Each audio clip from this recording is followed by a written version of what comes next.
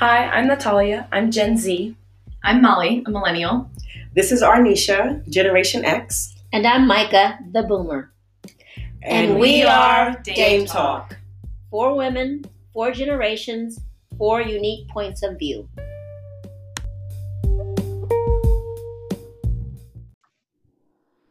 Hello, I'm Dame Micah, and I just want to let our listeners know that, or remind our listeners that Natalia is serving our country, and she is now, I believe, in boot camp for the Navy, and I'm sure she's going strong and doing what she does, which is a great thing. So we wish her well. And as she has time, she will be back. But in the meantime, what we're going to do is have guest Gen Zers. And today our guest is Gabrielle Sansone, and we are very happy to have her. Before I get into our topic, Gabrielle, do you want to just kind of say a little bit about yourself and introduce yourself to our listeners? Sure. Hi, I'm Gabby. I grew up in northern Westchester, New York, and I currently live in Brooklyn, and I'm an actor. Nice. It gives us a little variety, you know. Entertainment is definitely one of those professions that I think a lot of women are either interested in or are in, and so it's nice to get that perspective when we talk about our various topics. So thank you for joining us. Thank you for having me. So in the midst of all that's going on, COVID aside, with Black Lives Matter and protests and what's been happening with police brutality, the Dames really felt it was important for us to have a perspective from the corporate side. So when we were talking, Arnisha said, "You know what? Is this fact or fiction? True change in corporate America? Is it really happening?" I think Black Lives Matter has pulled a trigger, and I don't want to say, I will say, forced the hand of many corporations around how they're going to respond or how they've responded to what's happening, because they cannot turn a blind eye. They cannot act like, it's business as usual, because it's not. I think COVID kind of kicked it off for us and said we are not doing things the way we normally do just in the workplace now because of a pandemic. And now with the racial tensions at an all-time high, corporations also realize that not only are their consumers, their customers, and their employees affected by this, but their world is affected by this, and they're looking for leadership to tell them what their point of view is around this whole topic and tension, and what are they going to do about it? What does it mean for their business? So, James, I want you to, we've kind of talked about this a little bit, and we all have very strong feelings about it.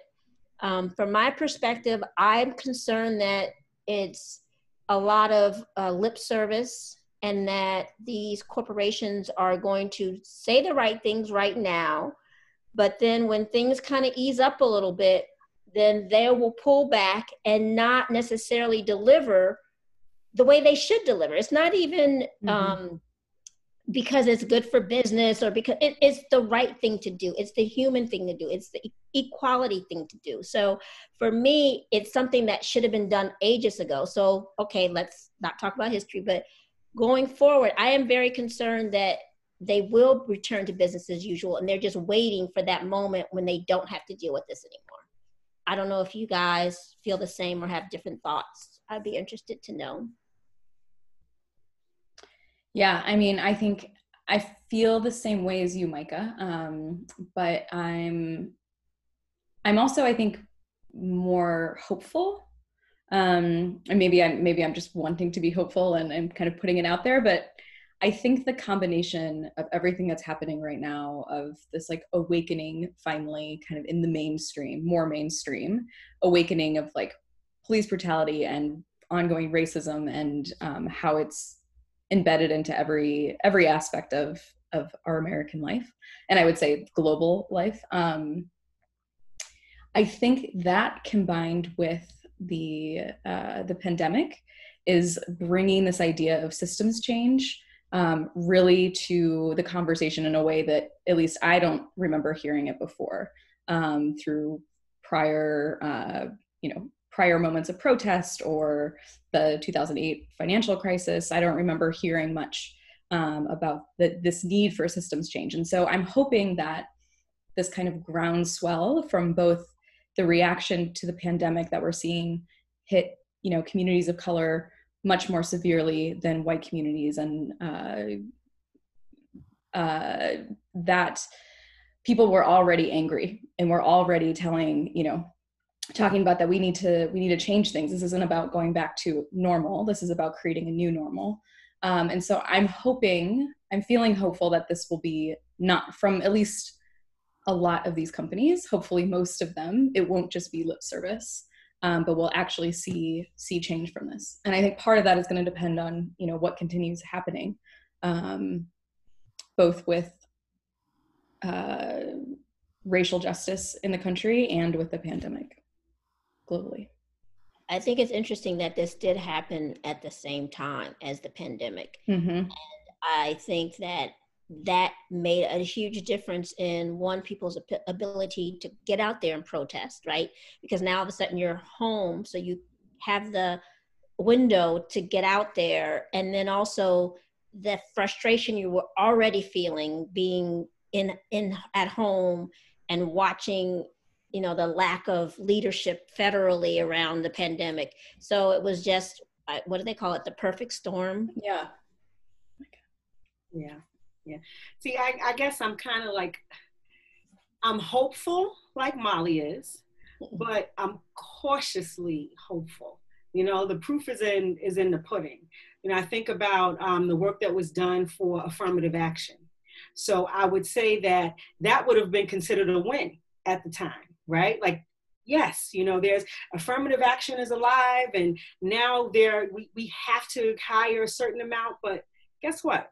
We are still, how many years later, and we're still fighting for the same things, despite the fact that that we had affirmative action. So while I'm trying to be, I am hopeful, because I agree, Molly, that I don't think in history we've ever seen anything like this in terms of fighting for equality, fighting for social justice for people of color, particularly African Americans. I don't think we've seen just the diversity and of the group that's fighting for us, truthfully. I don't think we've seen that in history. And it's being, I know we've talked before that there are a lot of different age groups in it, but this charge is really being led by Gen Z and millennials. Everybody's involved, but the charge, when you see the speakers and you see the people standing up and the people continue to protest, it really is being led by Gen Z and millennials. So truthfully, that is what adds to my hope, because it's the younger generations that are leading it, as opposed to the older generations in the past, where you're kind of dragging younger generations along, not to say I'm down for the protest, I'll protest, but I'm also a woman that's a Gen Xer. When you have the youth out there, they can do it. They can go out there and be out there often. They can do. They're not going to be complaining about their knees hurting the next day, probably. It just, in order to do what needs to be done, it's also physically taxing. So what I'm happy about is that the lead is being taken by Gen Z and millennials, and that we're clearly here to support. So that makes me hopeful. But I wonder, a really small part of my mind that I keep trying to push at bay, truthfully, is that I feel like corporations might just be waiting until the dust settles. So the ones that jumped on the bandwagon quickly and enacted change and did training and started changing the way they were going, their hiring policies, those are the ones that really are serious about bringing change along. But the ones that have kind of dragged their feet, I feel like they're just kind of waiting until the dust settles, even if that takes 5 to 6 months before things settle down again, and then they can just kind of hopefully return to normal. So, that's I'm hopeful, but cautiously hopeful. Well, you triggered something with me when you said it's millennials and Gen Zs are kind of the driving force here. It almost makes me think, I don't think they're going to accept business as usual. Right. So that's my hope, is that the younger generation will say, hell no, you guys said this and you need to do it, versus when we were in corporate America, when I was younger, I kept quiet even though a company said we were going to do this or we're going to do that. You didn't want to rock the boat. So I'm hoping I know these younger generations, they don't mind rocking the boat. They were rocking it before. So that's a good point. Gabrielle, you guys are our hope. Yeah, Molly, she's a millennial too. Oh, Molly, sorry, Molly. That's okay. It's Gen Z. They're really coming up there. I feel like millennials sometimes we're trying to do better because now we see Gen Zs who are really, really pushing us. So, we gotta stay strong. Gabby, what do you think about that? What do you think about Micah's comment? Yeah, I was thinking the exact same thing. I think I also am hopeful because it's hard to be anything but and still, have some sort of motivation throughout the day. But yeah, I definitely feel like there is enough people who are willing to cause a ruckus now that, like, if there are corporations that are just gonna wait for the dust to settle and go back to normal, like, we're gonna make noise about it and either end them or force them to change, which either way helps because it ends a corrupt corporation or forces change upon it. So yeah, totally. Yeah. And I think we're in this really cool space right now where maybe I think for the more than at any point in history, we have so many ways of holding companies accountable. Yeah. That like we didn't before. And now companies, like, they have to be out there on social media. We have to be hearing what they're saying. And if they're not, then we're going to, exactly to Gabby's point, we're going to we're going to make them do it. And then if not, like, then you know what, we'll go buy products somewhere else, or we'll go shop somewhere else, or we'll work somewhere else. Like, I think there's this like push to that millennials and Gen Z really want to work at places where that share their values or stand for something, more than just the bottom line. So I think that's, we have this power and this accountability that I think maybe just didn't exist as much before. Yeah. And I also think that whereas before you would never talk about a company that you used to work for because you would feel like, well, then nobody else will want me to get a job if I talk about this company. But people are calling companies out now. They're like, oh no, you say this, but let me tell you my experience when I worked there, and nobody wants to get called out like that. So I think that's the other thing is people are, and it's the younger generation, they're like, you know what, they're boldly stepping forward and telling their stories. And with social media, that stuff spreads fast. I saw a picture with National Geographic where they had a whole ad around Black Lives Matter, and it was all white people in the ad. This was their leadership. And I thought, who the heck approved this? Like, did they look at that picture and think, oh, this is okay? And of course, they got called out, like, immediately. So that's the other thing. You got to really think before you step out there and say, is my message and my visual and what I stand for really all cohesive and matching? Are they integrated in the way that I want them to be, or the way I want you to think they are? Right. Yeah. But I do think that companies know that this younger generation, and I'm saying Gen Z and millennials, that you guys aren't playing, because you led the charge with really driving change for the environment, or you're leading the charge for that. And truthfully, it really started off with the hippies, for lack of a better word. It started with the hippies, but it wasn't the same because it just wasn't enough people.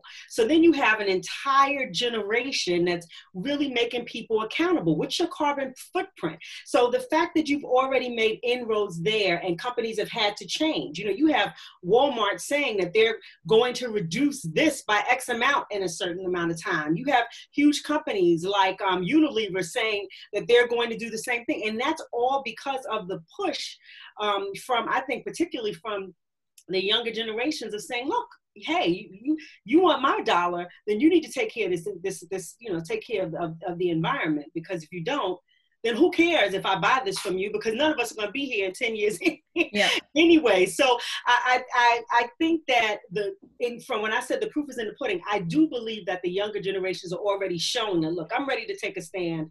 And if I have to sacrifice something, I'm just going to do it and make the change that's required. And what I feel like, particularly with social justice, that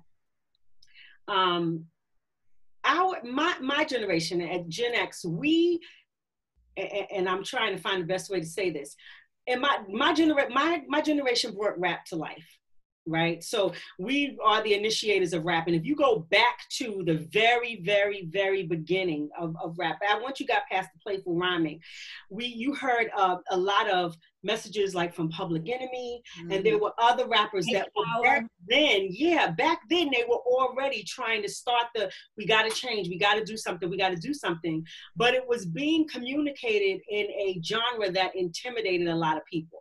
Like within the ethnic communities, everybody was like, yeah, that's right. But it intimidated so many people that it still didn't pull the trigger that needed to be pulled in order to get the mass change that we need.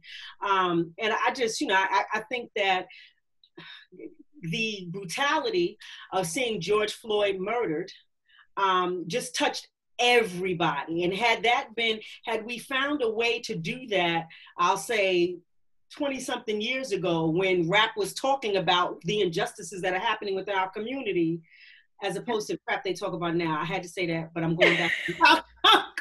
I'm going back on message. If we had social media then to align with the message about this is the brutality that's happening to our Black men, to our men of color, to Black women. This is what's happening every day in our communities. This is how the cops are abusing their power. If you listen to the music from that time, that's what's being said, over and over again in those rap messages. Had we had social media as a way to complement that, like, this is what I'm telling you, and here's the video to show it. This is what I'm telling you, and here's the video to show it. I think we would have gotten change earlier, because then you can't shutter it. You can't put your head in the ground. You can't act like it's not happening, because it's not happening to you. But now, everybody sees it. The world sees it. And the beauty to me of it is that the world is saying, all right, enough is enough. We have to start change.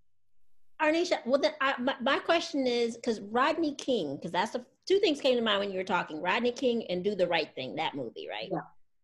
So Rodney King, we had video. We saw that on TV. Now, it wasn't replayed over and over again on social media like, other brutality has happened. But Rodney King was not a trigger. And that was a travesty.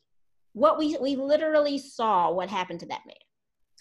I agree. I think it was a trigger, because that's when they had the LA riots right after that. So, but the change didn't come because, I hate to say it, but it kind of went away. In the social media space, it's not going away. Like, you can see it over and over and over and over again. And now that people see that they have this platform, forget it. Every day, if you can go on and see about somebody else that got murdered, somebody else, you'll just see it. If you start looking for those things, but I had to stop because I just can't watch them anymore.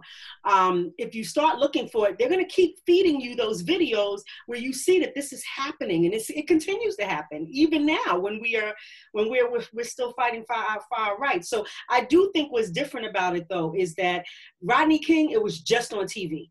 Right? So it was only hot while it was a hot story in the media.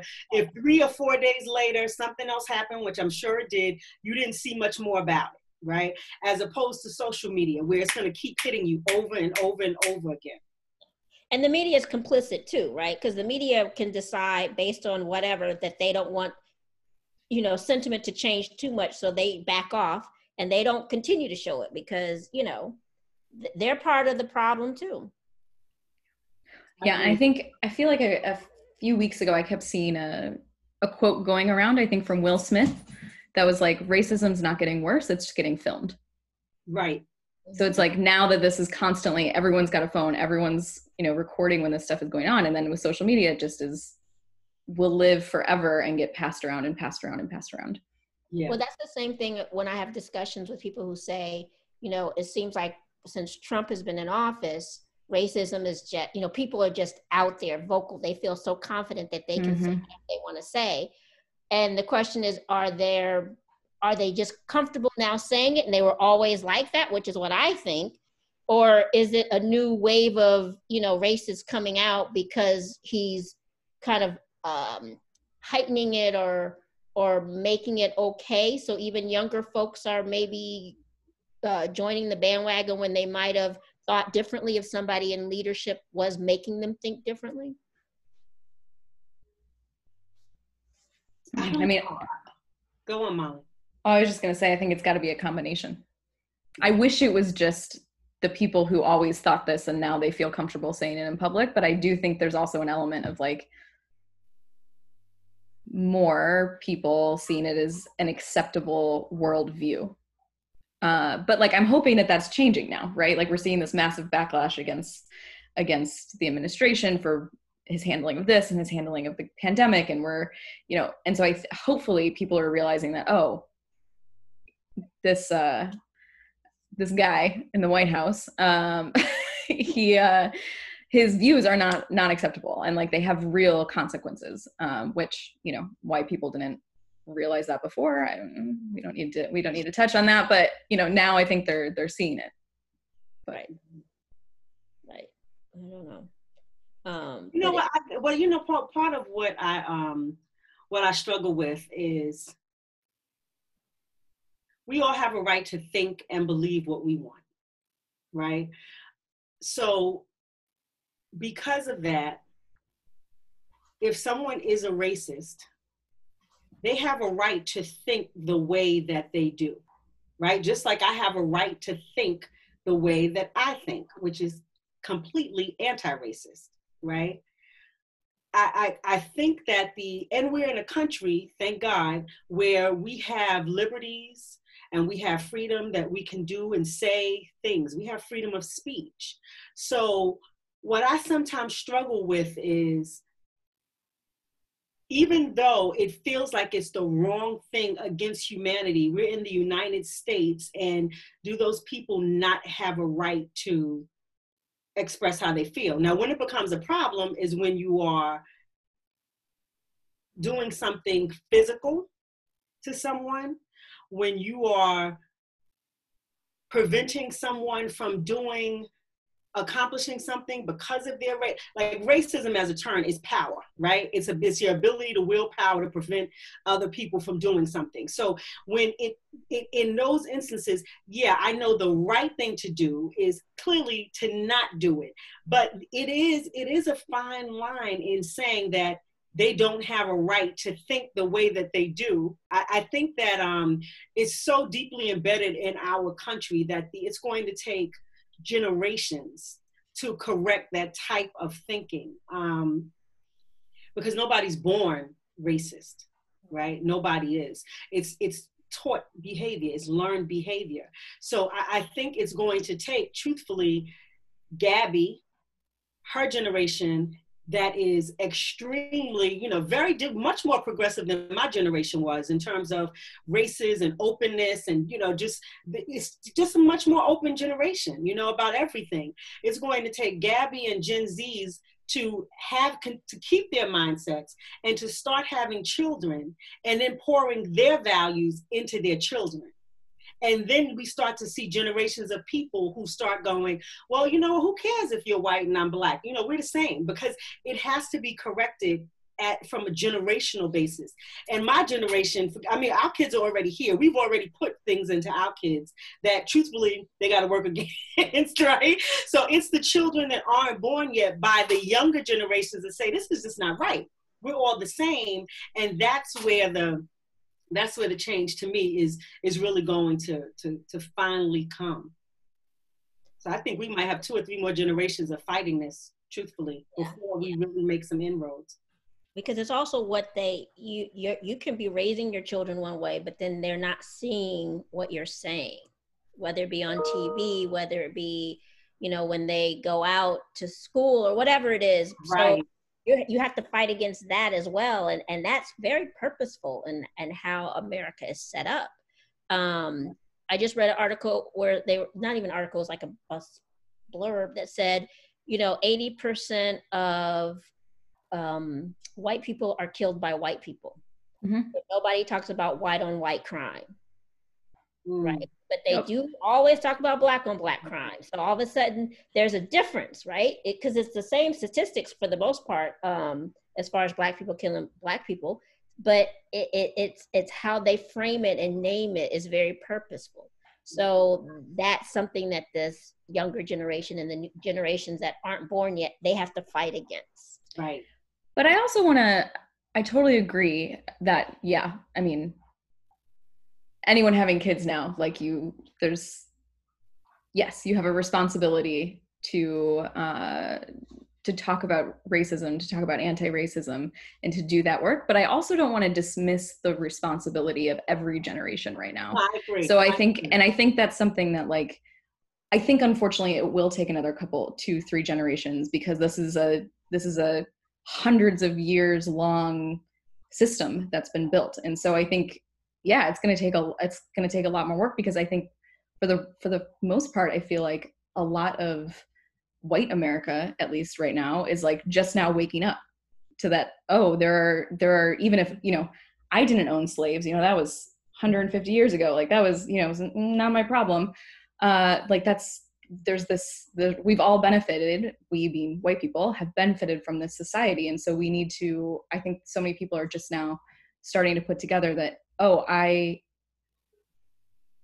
can't, I didn't, wasn't directly involved in the sins of my ancestors, but that doesn't mean that I don't have responsibility now to fix them. And so I think it's like, there's so much talk about people learning about anti-racism, and I put myself in this category, learning about anti-racism, figuring out all the ways in which I benefit from white privilege every single day, and how can I do better? How can I fix it as an adult? How can I push my family members to fix it, who I usually avoid talking about politics or race or any other, quote unquote, sensitive issue? How do we each individually, regardless of how old we are, or, our position in society, to actually do this work that will take it to undo this system that we have? I guess that goes back to, which was our original, like, posed question around corporate America: is it real change? Or, like, who, at what level, and who needs to be on board with ensuring that the change is something that is consistent and is going to be integrated into the culture of the organization, and and understanding that they have to give up something, right? There is this I think why corporate America is the way it is really white men who don't want to give up the money, the power, the privilege, so how do you get to that place where there's people that are willing to support, speak up, and give up some, some of their power, some of their money, etc. I think there are 2 things that motivate that type of behavior. One is because you just realize that it's the right thing to do, right? You think about Alexis, I think, is it Ohanian? Is that how you pronounce his last name? Serena's husband. Oh, yeah. One is because you realize it's the right thing to do, honestly. And 2 is that there's something that motivates you to do it. Like and I hate to say it, but it's putting the systems in place that reward doing the right thing, because I don't think that we can trust that people are going to just automatically do it. I really don't. I mean, we've just demonstrated over and over again that if we do, it's not lasting, because we wouldn't be fighting the same fight for over and over and over and over and over again if we really saw some change. So I think that there needs to be some type of reward system for for showing the type of diversity that you just naturally should be doing anyway. Because without that, I mean, it's hard. It's going to be hard for people to give up their privilege and to make that type of sacrifice. I think it's hard. It's just human nature. We're selfish. And the sad part is there is enough for everybody. That's the reality. But there is this sense of, I guess, that's how you put competition into play. You make it seem like the pie is so small and that everybody can't get. So, only the best and the brightest and all of that, will survive, so to speak. So I think that's also a mentality that needs to be worked on in America, in the world. I mean, there's enough resources, there's enough everything for everybody. But, people have to be willing to share and recognize, I don't need to have $50 billion, I can have $1 billion and be just fine, and my family and their family and their family and so on and so on, So I think there's also that whole mindset we have to acknowledge. And I agree. I just don't think that's a hard thing to give up. I mean, and I'm as someone who doesn't have it, okay, but I can imagine that's a really, that's a big, I wish, that's a big ask. It really is. Even if it's, because think about it, those people that are in that position, that's what their lives have been for some time. So you're now asking them to dial it back and spread the wealth, and they're used to living their lives a certain way based on that. I think it's a huge ask, and they can live their lives the exact same way and still have plenty left over. Now, if you're asking me to go from 5 billion to 1 billion, to me it's all the same. Because it's out of reach. But if you're asking somebody to go from $5 billion to $1 billion, I gotta believe that that's a tangible difference to them. Of course. To us, it's kind of like, it's still a lot of money. Why can't you? It's still a lot. It's still a lot. But I think to them that, that's a huge difference. And that would require a big change in behavior and lifestyle, And, I guess what I struggle with, what really starts to make me angry is, when you mentioned that the best and the brightest and the smartest, well, guess what? That's a diverse group anyway. Right? So if you really are looking for the best and the brightest and the smartest, it's not just white people. There's smart, bright Black people. There's smart, bright, Native Americans.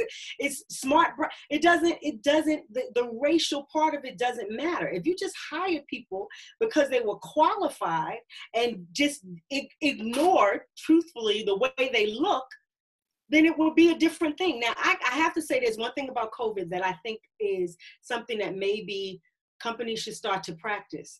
I know that we can Zoom a lot, right? But I had a consulting role where I only spoke with my client. He and I never Zoomed. And I hate to say it, but there's something about, if you can eliminate that racial bias because you don't see the person, right? We judge people before they even open their mouths. You have already taken a look at them, and you've made a judgment. That's everybody. You've made a judgment before someone opens their mouth. When they walk into a room, you've sized them up and you've already put them in a certain box, right? That's just the way we communicate. If you pull that out of the picture, would things start to change? If the interviewing process was all only by phone call, would things start to change? Because you start to eliminate the bias that comes along with your race. Now, with some of us, like myself, with a name like Arnisha, you would know who I am. With a name like mine, you would know who I am. I've heard of other Arnishas, and they're all of African American descent. So my name is very telling. But if it's somebody with the name of Dawn or Valerie, or names that maybe aren't that way, you really might not be able to tell. I just wonder, how do we start to really get away from the bias, the inherent biases that come with seeing people of color walk into a job interview? I think there's even... it's a business idea. It's that dating show where you don't see each other. We need to have a show where people are interviewing and you don't see them. Oh my That'd be great. A show, a Oh my TV God, I show. love it. You know, the thing is about the TV show is that you force people to be honest because viewers will force them to do the right thing. But I think there's a whole, I mean, that sounds great. Sign me up. But I think there's a whole movement around like moving towards like blind hiring, where not only do you not necessarily see the person, but you know, when somebody submits their resume, they don't even have a name on it. They don't have any identifying information in terms of years. So like, what year did you graduate college? Because that can be an ageism issue of if you're looking at somebody who graduated 30 years ago. And so you remove all identifying characteristics. And so that way, when somebody's looking at the resume, even just starting from that before you start a conversation, like you're looking at straight qualifications. And so then once you do, you have your pile of, you know, the resumes that you're going to bring into interview, then you've already taken out that unconscious bias that people already have, regardless of even if you know, see somebody, but you bring those, you know, you see a typo in a resume and that's like, oh, that person's disorganized, or you see a name like Arnisha, oh, that person must be Black. Let's Right. weed her out of the pile. No, like what? I mean, we shouldn't be doing that anyway, because it's the wrong thing to do. It should be the right thing to do to just, you know, be equal, but we do have these unconscious biases. And so how in the hiring process can we do things like blind hiring or open hiring, which is an even more progressive approach of just literally putting people, like, you want a job, put your name on the list. The next time we have a job opening available, whoever's next on the list, come on in. Wow, I never heard of that. There's a great company called Greyston Bakery that's based here in New York. They're a B corporation, and they've been doing this open hiring practice for years. And so they've started training other companies on how to do it. And it's essentially like whoever is next on the list, they have a really in-depth training program. And so come on in, you go through the training, see how you do, and then you know, continue on after that, a kind of apprenticeship program. And so it's like, it's really opening that door for not only, you know, solving for unconscious racial bias, but also bias against people who have maybe, you know, been in the prison industry or the prison industrial complex, you know, have been affected by the system in some other way, people with disabilities, any number of these biases that we hold. And so it's like, now I feel like we have this momentum and this movement to like push our workplaces and push these companies, not just the big corporations, but like anywhere that is hiring people, to do better and to try some of these practices out. Isn't that bakery in Yonkers? Yeah. Yonkers, I know the CEO. I'll get him on the show Great. Yeah, I'll have him come on and talk about it. Perfect. Let's do it. I have actually been there and toured it, and it's really cool. And their big client, I believe, is they do brownies for Ben and Jerry's, or like, yeah. Ben and Jerry's is one of their clients. Right. Another B Corp. Right. And Ben and Jerry's so much in alignment with what, you know, they walk the talk, and they have been out in the forefront with this Black Lives Matter. They have a plan, what they think should happen. And I've never seen a corporation have such thoughtful direction around what their vision of this. They definitely are head and shoulders above everybody else. I mean, to me, everybody should be following and talking to Ben and Jerry's, and they've been consistent. So it didn't come out of nowhere, right? This is who they really are. And I just think it's more companies need to be like that. Michael, you know what? You've seen so many statements from companies about Black Lives Matter over the past month or so. Refresh my memory. What did Ben and Jerry say? What are they doing? They said Black Lives Matter, and here's what needs to happen to make a difference, like policy change. Like they had I don't want to call it a manifesto, I guess, but like just basically a roadmap around here's what we think should happen. Okay. And it was titled, "We Must Dismantle White Supremacy." Yeah. Thank you. Yeah. Okay. So they're all in, like they're serious about this. Okay. And they're very clear. You know, unlike a Starbucks who says you can't wear Black Lives Matter t-shirts and then turn around and said, oh, no, we didn't mean it. We didn't mean it. It's like, come on. You can't, you just, this cannot be a way of doing business anymore. Before it used to be like, you're like, oh, they made a mistake. I'm like, no, they didn't make a mistake. They knew what they were doing when they said, you don't wear Black Lives Matter t-shirts. Then when they got the heat, that's when they backed off. If they hadn't gotten any heat, they would have kept the policy in. So, you know, times have changed, and I won't be going to Starbucks. But anyway. Sorry, Arnisha, when the pandemic's over, we won't be meeting there. That's okay. That is completely fine with me. I just, you know, I again, it kind of goes back again to just all of the conversation around Black Lives Matter and just the misunderstanding of what that means even now, you know, so that companies are still gun shy to even support it, you know, because it's because of I want to believe it's because of a lack of understanding, right? Because it's not saying only Black Lives Matter. It's not saying that Black Lives matter more. You know, it really isn't a statement that's divisive at all. And I think that companies that are seeing it as something that's divisive is because they really just don't understand what caused the statement to be created, why people are standing on it and pushing for it. You know, it isn't saying that we aren't saying that all lives don't matter or that all lives matter. That really isn't it at all. It's just saying that I have to tell you that Black Lives Matter because that's who you see being slaughtered in the streets.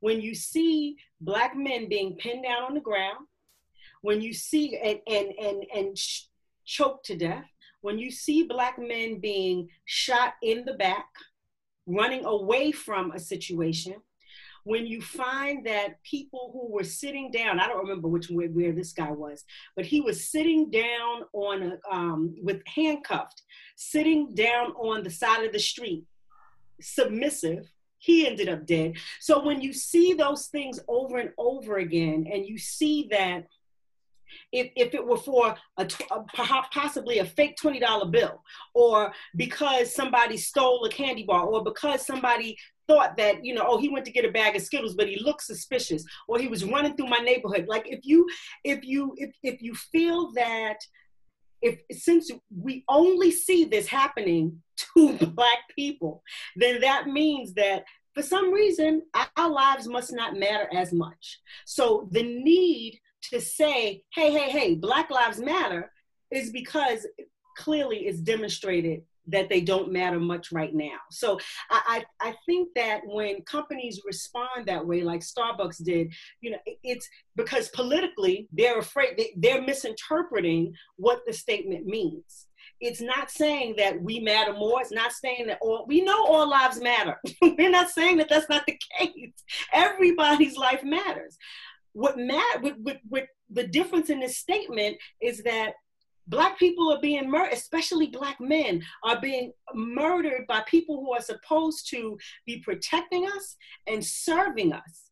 And when that's not happening, the fear of a Black man for whatever reason, but the fear of a Black man is enough that it takes months for people to get locked up for shooting somebody who was just running through a neighborhood.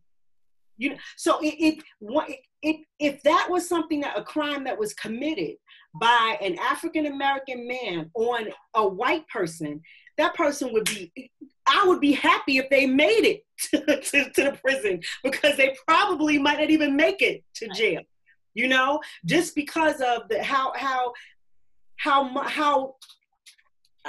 want to say victimized might be too strong of a word, but just because of the way things are now. You know, if the tables were turned, forget it. I don't even know if they would be if they would even still be allowed to tell their stories. So, you know, I go back to the importance of educating in a corporate environment so that when companies are thinking about taking a stand about something that ties back to humanity, that they really understand what certain things mean and what they represent, you know, so that you don't feel gun shy, like, oh, I can't side with the Black community because I don't want the white community to be mad. You know, that has to be the root of why you don't, why you wouldn't stand behind something that's right for an entire race of people, right?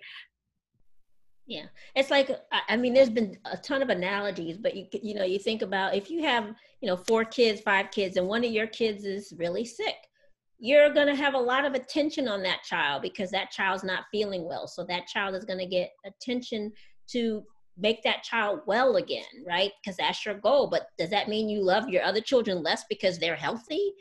No, you know, it's so all your children's lives matter. You love all of your children, but you're going to focus right now on the child that needs your attention the most. And you would hope that your other children would have compassion, empathy, and sympathy for their sibling to know that they need that care and help now. And when they don't, and when they're on their feet, then, you know, fine, things will be fine. But right now, we are that child that needs that attention. And we are not on our feet right now. And we need, you know, so that's why Black Lives Matter. And that's why we need to have that focus. And I say CEOs, they educate themselves on everything else. This is just one more thing they need to educate themselves on and understand. But, you know, Gabrielle, Gabby, we know each other very well. So we've been taking over. We don't want to, I know you have some thoughts because I can see your head shaking and you're like, you get it. So I want to definitely open the floor, not to put you on the spot, but just give you an opportunity to weigh in on some of the things we've been talking about. Sure. Yeah. Just off of what you were just saying, I think it's even more importantly a matter of like people. I feel like people who hold positions of power have like forgotten that their actions can have consequences. And I think that's the biggest thing, is that like nobody is above the law. Like a person taking another person's life is not something that is excusable in any manner.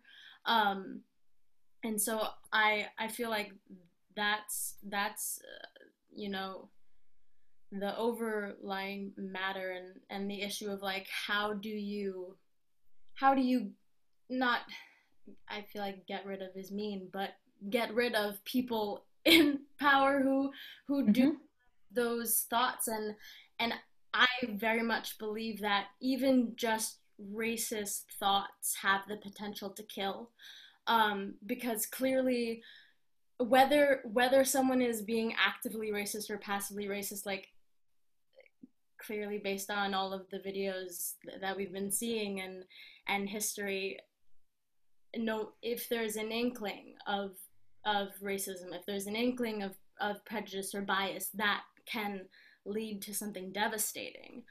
And I think it is a hard thing to fully say like we're going to get rid of.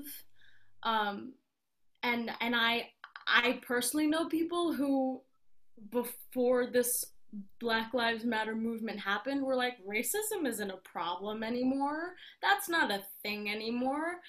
Which, the fact that people even have that thought in their head is dangerous in and of itself. Yes. So I sort of lost my place. I'm sorry. No, I think that's an excellent thought right there. People who think that there is no racism. We're colorblind. I don't see color.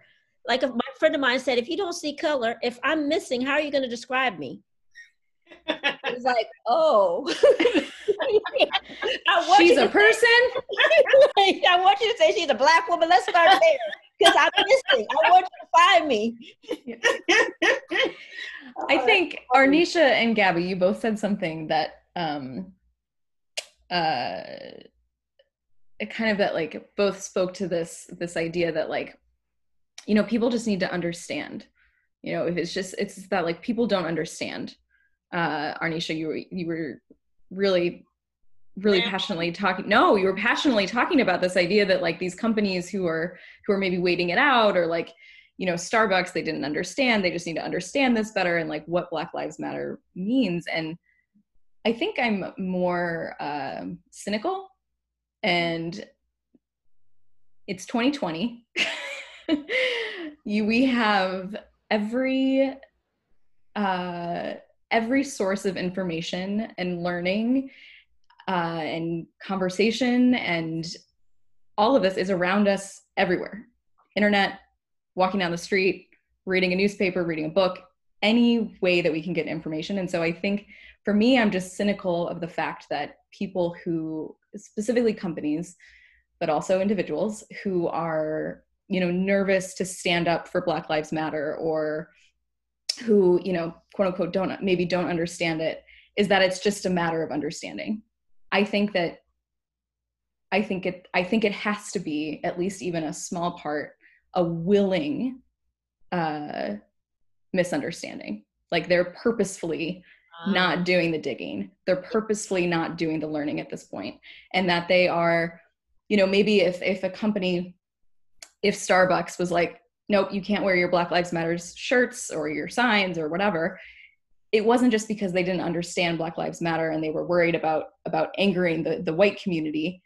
It was that they made a choice that they were going to prioritize the white community and their white patrons over the Black community, their Black employees, their Black patrons.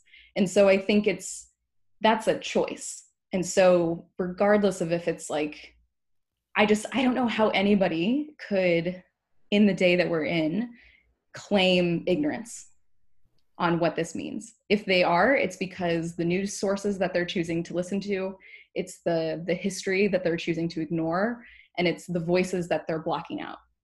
And so I wish I could see it as just a misunderstanding, but for me, it's like I'm much more cynical than that. And I think it's a matter of I don't know. Well said. I think that was well said, Molly. And I think let's make it even more specific. Starbucks didn't want to anger their racist customers, because you would not have been angered by Black Lives Matter too. True. Okay? Yes, true. So it was their racist customers. It had nothing to do with white or whatever. It's just, and that's what someone called them out on and said, oh, you just want to make your racist customers feel comfortable. That's what you're worried about. And, but yeah, no, what you said was just on point. Thank you. Yeah, there isn't an excuse, and there's no reason for it now. And I very much believe any sort of ignorance comes out of fear. And I think a lot of what's occurring is because of fear. And I think a lot of the foolish decisions to not support this movement that people seem to think is just a moment, I think that is all out of fear. And I think in such a monumental movement like this, and in such a great time, you can't have that fear, because change will not come while the fear is still there. Do you know what I mean? I think fear is the biggest enemy of all of this, because it brings out some of the ugliest sides of people, as we've seen. Mm-hmm. So I feel like that's a deep-rooted issue. It's like, well, how do you rid fear of a person's mind? How do you kick that out? Like real or not real? Because some fear is real, and then some fear is just because of unknown or because of ignorance, like you said. I mean, I think that is a good point. Or it's a fear of giving up, right? As we talked about earlier, if I give up, if you get, then does that mean I have less and you have more? This is a zero-sum game, that whole mindset around what does it mean if you get what you're asking for, and what does that mean for me, and what do I have to do for you? And and that, I think you're right, Gabby, it goes back to fear. And for a company, that fear is like losing money, right? And so I think this is like, again, with the pandemic and with Black Lives Matter, this fear is like, well, we don't want to lose money, but more than ever, companies need to stand for things, need to stand for their values. So maybe they are showing, maybe Starbucks was showing us their values. And like, so we should take that, seriously. And I think, they changed their mind when they saw the huge backlash. And then they started realizing, oh, shoot, we could lose customers from this. Like you guys are already saying, we're not going to Starbucks anymore. Like you lost us. And that's when they changed their mind. And so it's like, we wish that all companies would behave in a moral way, but because of the capitalist system and the economic system that we have, they're driven by the bottom line. And so I think when we think about systems change, there are so many systems that we need to change to address racial injustice, to address public health crises like the pandemic, to fix the education system. So it's like, we got to address the economic system. We have to address housing system, which of course is rooted to economics, education, health, like all these different systems are just rooted in these white supremacist and racist structures that we really need to like go after all of them at once. And so those companies they're fearful in a different way, I think, than individuals, that they're fearing that bottom line. And so we as consumers and as workers and employees, I think, need to continue pushing to demonstrate that there should be more purpose to a business than making money. And also, I think, Arnisha, you either said it or alluded to it around consequences. So, right there needs to be, the consequences can't be, I'm sorry anymore. That just doesn't get it anymore. And I think, Molly, you're saying, ignorance, you can't be ignorant. You can't say, I didn't know, not in 2020. So therefore, when things happen in a corporation that are clearly racist or sexist, xenophobic, all those things, right? The consequences need to be without question, like, it's not acceptable, therefore we don't want you and you don't belong here, period. And move on. Because at the end of the day, there is somebody just as smart or smarter ready to take your job. So don't give me that crap, like no one is indispensable. Everyone can be let go and replaced, and business will go on, and the corporation will be just fine. I think that's what they call it, zero tolerance. There just needs to be zero tolerance for all of that. And the message will come quite clear to people very quickly. Yeah. And whether they have their views or not, they will keep them to themselves, and they will learn to work with others in a much more collaborative and positive way, I think. And unfortunately, it will take negative action to create the positive reaction that you need for the employees that stay in the company. I'm just thinking about what you guys are saying, and I know I'm a glass is half full person, and I tend to come from a space of hope and optimism. And I think that deep down inside, I just did not want to believe that Starbucks made the choice of saying that, you know what, it just doesn't, it's not important to me. I don't care what they're saying. I'm not going to make this statement. I don't support it. I guess deep down inside, I didn't want to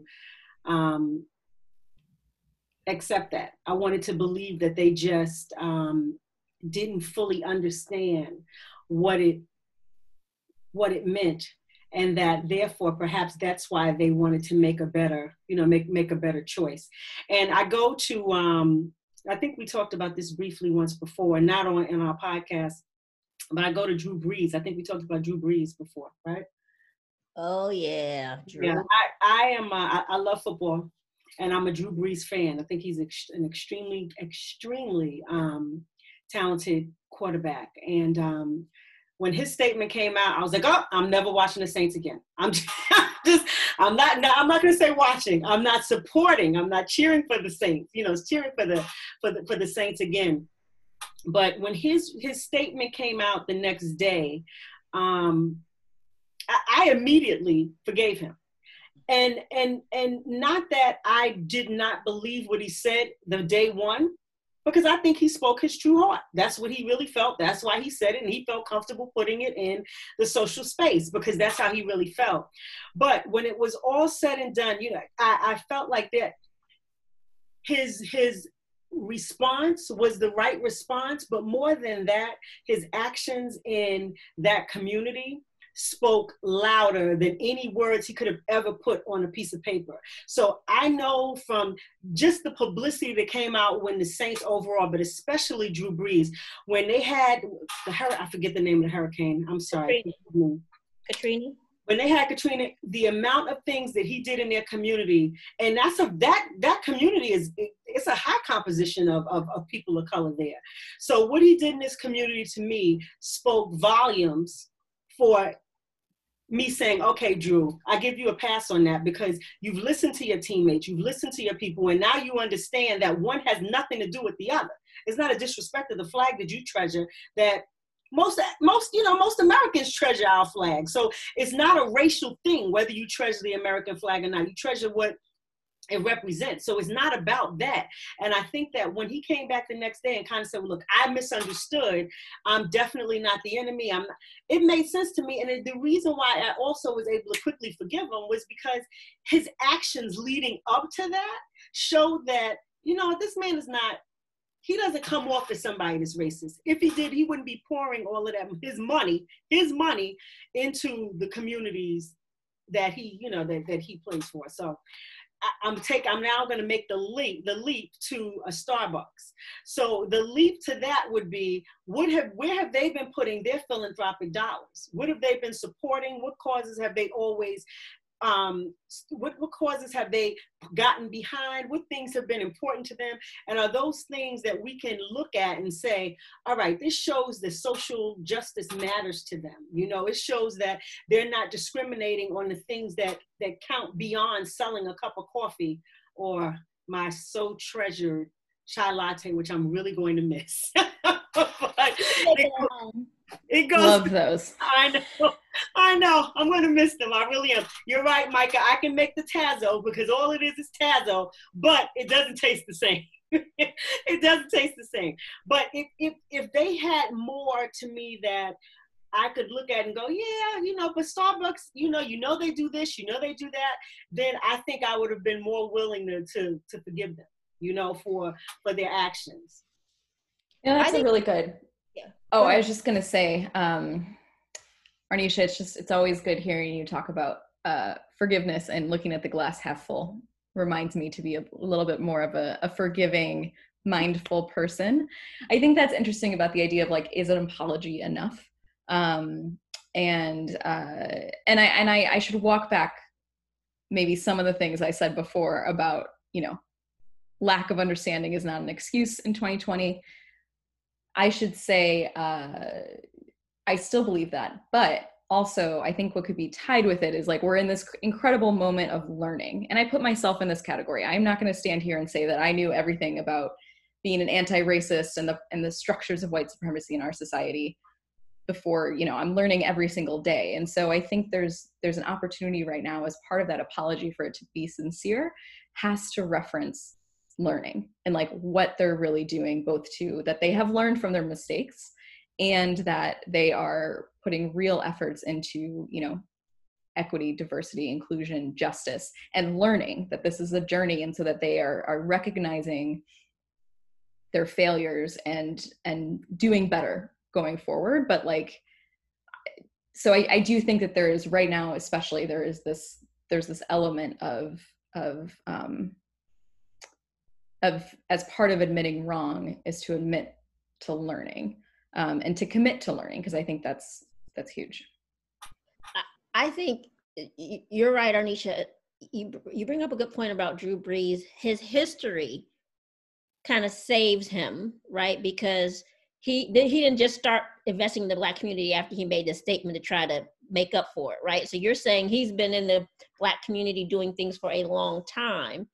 My challenge, though, is that I think there are people who choose not to hear what people are saying because they're so locked down on their viewpoint. So I don't think Kaepernick could have been any more clear when he started kneeling, what he was kneeling for, why he was kneeling, how he was not disrespecting the flag, how he talked to people in service of the United States of America to make sure he didn't do anything disrespectful to the flag. I mean, that man went above and beyond, and he explained it to people over and over and over again. The media, the ESPN, all those, they also explained it over and over again. So Drew Brees knew, if he was listening at all, what the kneeling meant, but he chose that it wasn't acceptable to him. Therefore, it should not be done. So there was a sense of, I think, the white privilege and entitlement that came out. And then even more so when he felt free to talk about it. And then when social media got a hold of it and the backlash, he didn't know what to do. I'm sure when it first, people went bananas, and his own teammates were like, what the heck? So I think now people are being called to the carpet so quickly that they need to use Drew Brees as an example of, I need to commit to this community right now so that I do get a little bit of grace if I happen to say something that's not so cool, but show my commitment if my commitment is there. If you're not committed, you're not committed. So, the apology will mean nothing, and we'll see that. But yeah. I think you're right. He gets grace from what you told me. But I still, he just showed his colors to me. So I was like, yeah, I hear you. I get you. We're talking about grace and forgiveness. Look, we all know I'm a Christian. If I don't practice that, then I am not doing what I'm supposed to be doing, but it hurts. I had to remind myself. I was just so angry. I don't remember the last time I just felt the amount of emotions that I felt coming off of George Floyd. The anger, the resentment, the frustration. It was beyond anger. It was just mad, and I just couldn't shake it. The sadness. I really, really couldn't shake it, and I realized that in that time, in that season, my Christianity definitely took a back seat because I just was not in that space. Had we had this podcast discussion then, I would not be coming from, the space that I'm coming from now. And I had to just really reprioritize and realize who I am, and yes, I still feel all the same ways, but I have to come at it from the space of my faith. And still, social justice is extremely, extremely, extremely important to me, but come at it from a place of knowing who I am and what my faith is and what's the way that I should be tackling this. And it is saying that, yeah, people are going to screw up. They're going to say the wrong thing. They're going to do the wrong thing. But if they really are trying to learn, if they really are trying to make change, then you get the chance to screw up. But if I see you screwing up and you just don't care and you do it over and over, that's a different story. But if you say something and you just really didn't know that wasn't, and if you sit down and you hear and you realize, okay, and you change, then it was worth it. There's no reason why you shouldn't be able to be forgiven and move forward, because nobody's going to get this right. Like I feel like we're still in uncharted territory, particularly with companies. I think that they still have to try to figure out, hey, they didn't even know that they were doing things that were considered racist. If you ask companies, they would not have thought that they were doing things that were racist. The amount of statements that have come out that said that I've read that where people are saying we spoke to our employees of color and we realized that there was some unfair practice. They didn't even know they were doing it, which is. They did. Yes, they did. Okay. All right, Micah. They probably knew. But once again, if they're saying this, I'll put it this way. It's more of they were complicit. Like you either really were ignorant to it or you just said, you know what, I don't think that can't be happening here. That just can't be happening here.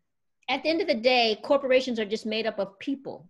And those people are the people we see on TV doing the craziness we see. And some of them are doing the good things we see. Some of them are, and they're all coming to work and that isn't at the workplace. Yeah. So a corporation is just made up of people and society, and they are a reflection of what we're going through of our society.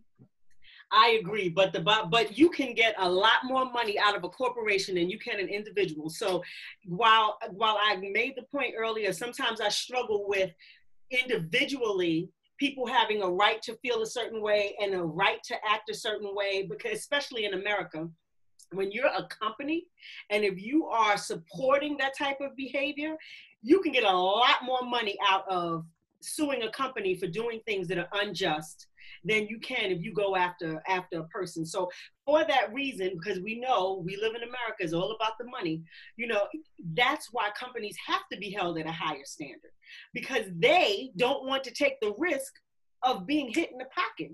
Think about the suits that we've seen, not race related, but the medical suits that have been brought up against companies that put products on the market that they ignored. They turned a blind eye to the clinical tests. I mean, how many of those things do we see where now you have these, what is it? It's not a mass lawsuit. What's the right word for it? A class action.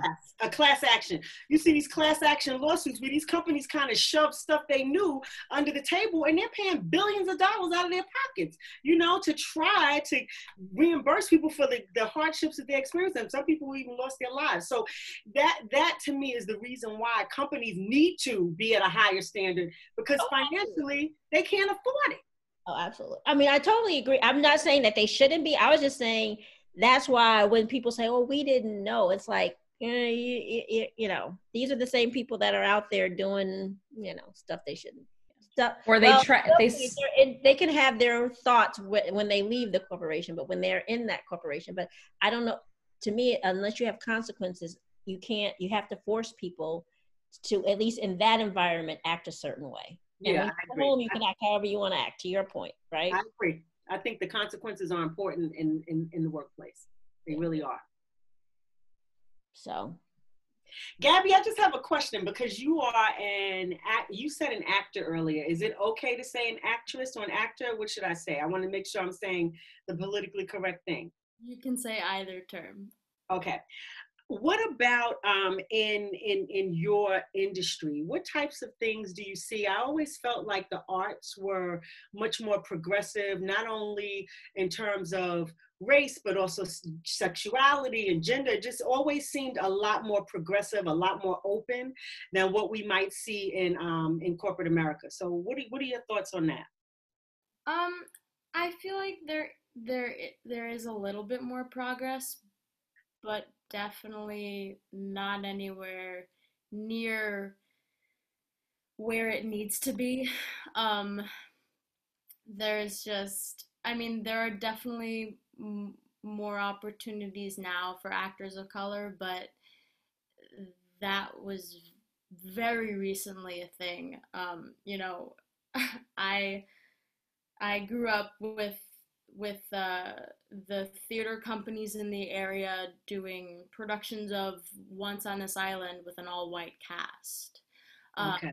And I know, people who have been in productions of The Color Purple, and like they are not Black, and I think that's starting to change. Definitely a lot more in the past, I would say 10 years.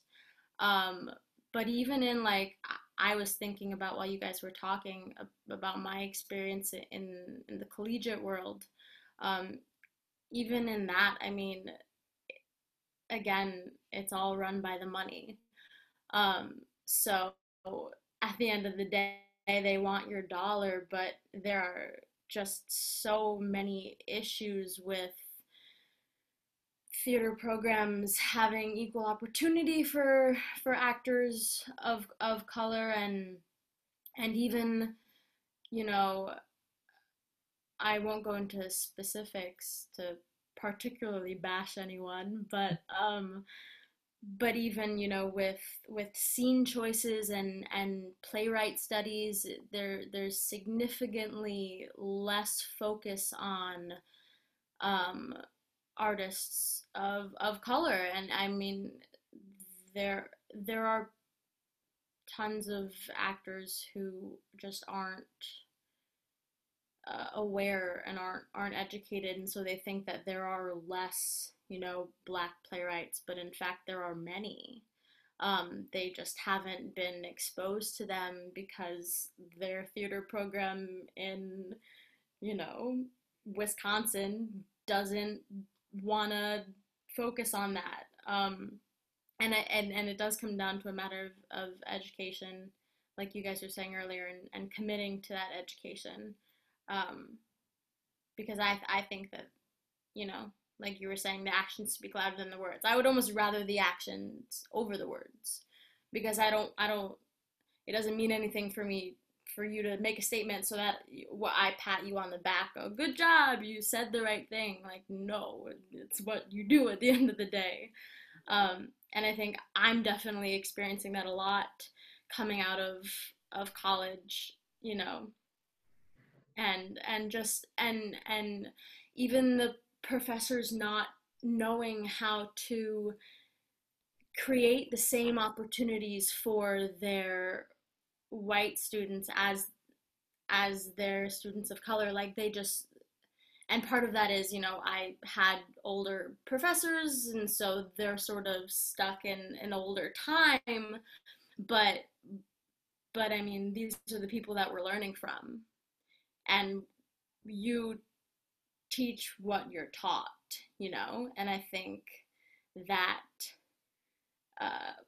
that the poison, it leaks down even in the tiniest little amounts. The faucet doesn't have to be on full blast. If there's a drip, it travels. So that's just, I was thinking about, my experience of that. Okay. And if you think about the media, they are definitely so complicit in how we're portrayed, the whole white savior syndrome. I mean, that's a whole episode, but, that's the fact that we can't be our hero on our own. We can't get ourselves, out of a situation, or, so that whole white savior genre is, huge in Hollywood. And that's what they want to portray and show, as opposed to us being the ones that do what we need to do for ourselves.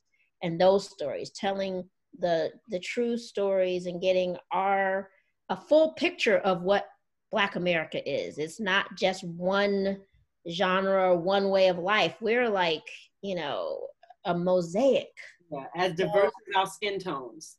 Yeah, seriously. Yeah, everything, exactly. Yeah. So, and until Hollywood can change that, because, if you start seeing movies and TV shows and, everything that's more positive and more a bigger outreach, then it can change the tide in how everyone sees you. Because that they call it mass media for a reason, Right. But, that's why, honestly, you got to give, just still thinking about the arts. That's why you got to give Shonda Rhimes her props. You got to give people who are out there who not only just they wrote incredible stories, right? Incredible TV shows. And in doing so, made sure that there was diversity in the actors and actresses that you saw in their programs.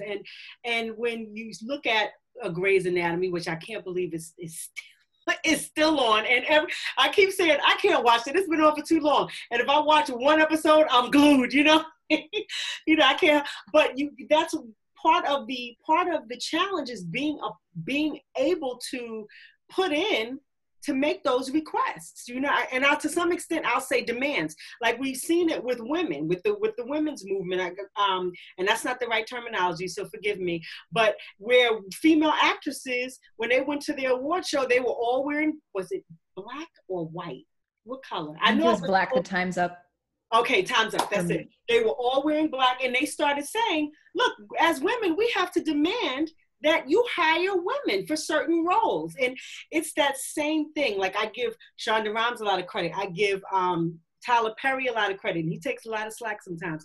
But when people are demanding, like, okay, you have to have this, then you start to see some of the change. Then you start to see that, wow, you know, Black people do have the same depth in their arts and their abilities as anybody else when given the opportunity to show that. So I was just, thinking about what you said. Like, we just need more of that. We need more of people saying, I don't care, this doctor, this surgeon can be an older, the chief of surgery can be an older Black guy, and that's completely fine. And he can have people underneath him that represent, as Micah said, the mosaic. And that doesn't change their ability to do well. In fact, it just makes the team richer. It makes it better because they have different perspectives. So that's what we are all working towards. That's what we hope corporate America will get to, and not try to make us all the same, but accept all of our differences and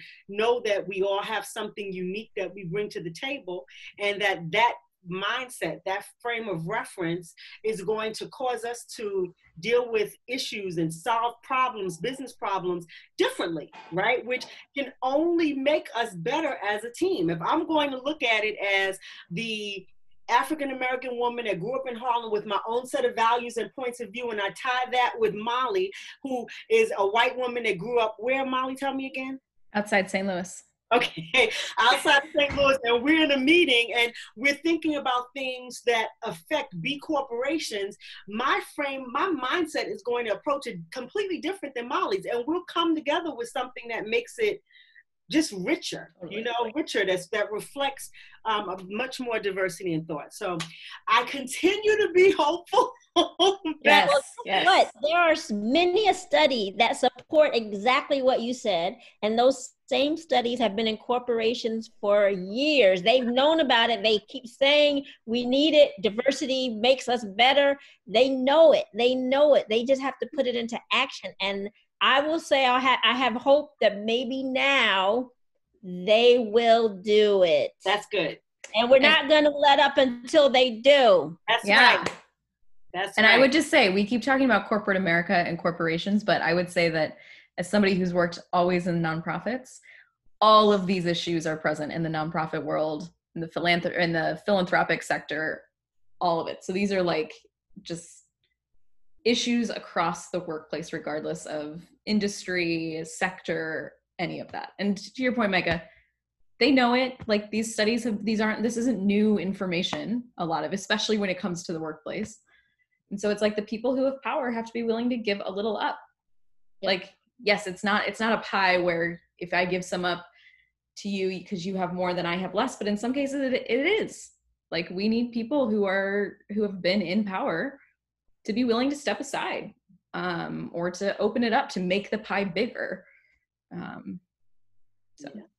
Yeah. Amen. So, dames, I think I think there's so much more we could talk about, and I think we should probably think about doing additional episodes, because clearly we are all very passionate about this and have our thoughts and our own experiences that we're bringing to the table, which is, contributing to our feelings of hope or not hope, or real change versus a temporary change. But at the end of the day, we know we want change. So whether it's real or not, we know that it has to happen for the future of America, of the world, to be all that it should be. So whatever that means for all of us and for our listeners, to make that change, be part of it, be vocal, educate yourself. If you don't know something, read it. There's a book about it. There's a podcast about it. There's things at your fingertip to help you educate yourself. But then talk to people. Once you've educated yourself, talk to people. Ask questions. When you come from a place of knowledge, people are so much more open to have that discussion with you. And it's okay if you don't know some things, but you've shown that you want to know and you've already taken those steps. I think that is the best way to start a conversation. I just read a book, or I just saw an article, I had a question about this. So, but don't expect people to educate you. Educate yourself first. That would be my recommendation. And once you do that, be part of the change.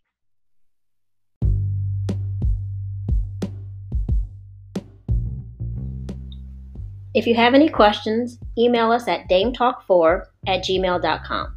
That's dametalk and the number 4@gmail. To learn more about us and these topics, check out our website at dametalkpodcast.com. You can also find us on Facebook, Twitter, and Instagram. Thanks for listening. This is Dame Talk. We don't know everything, but we know enough.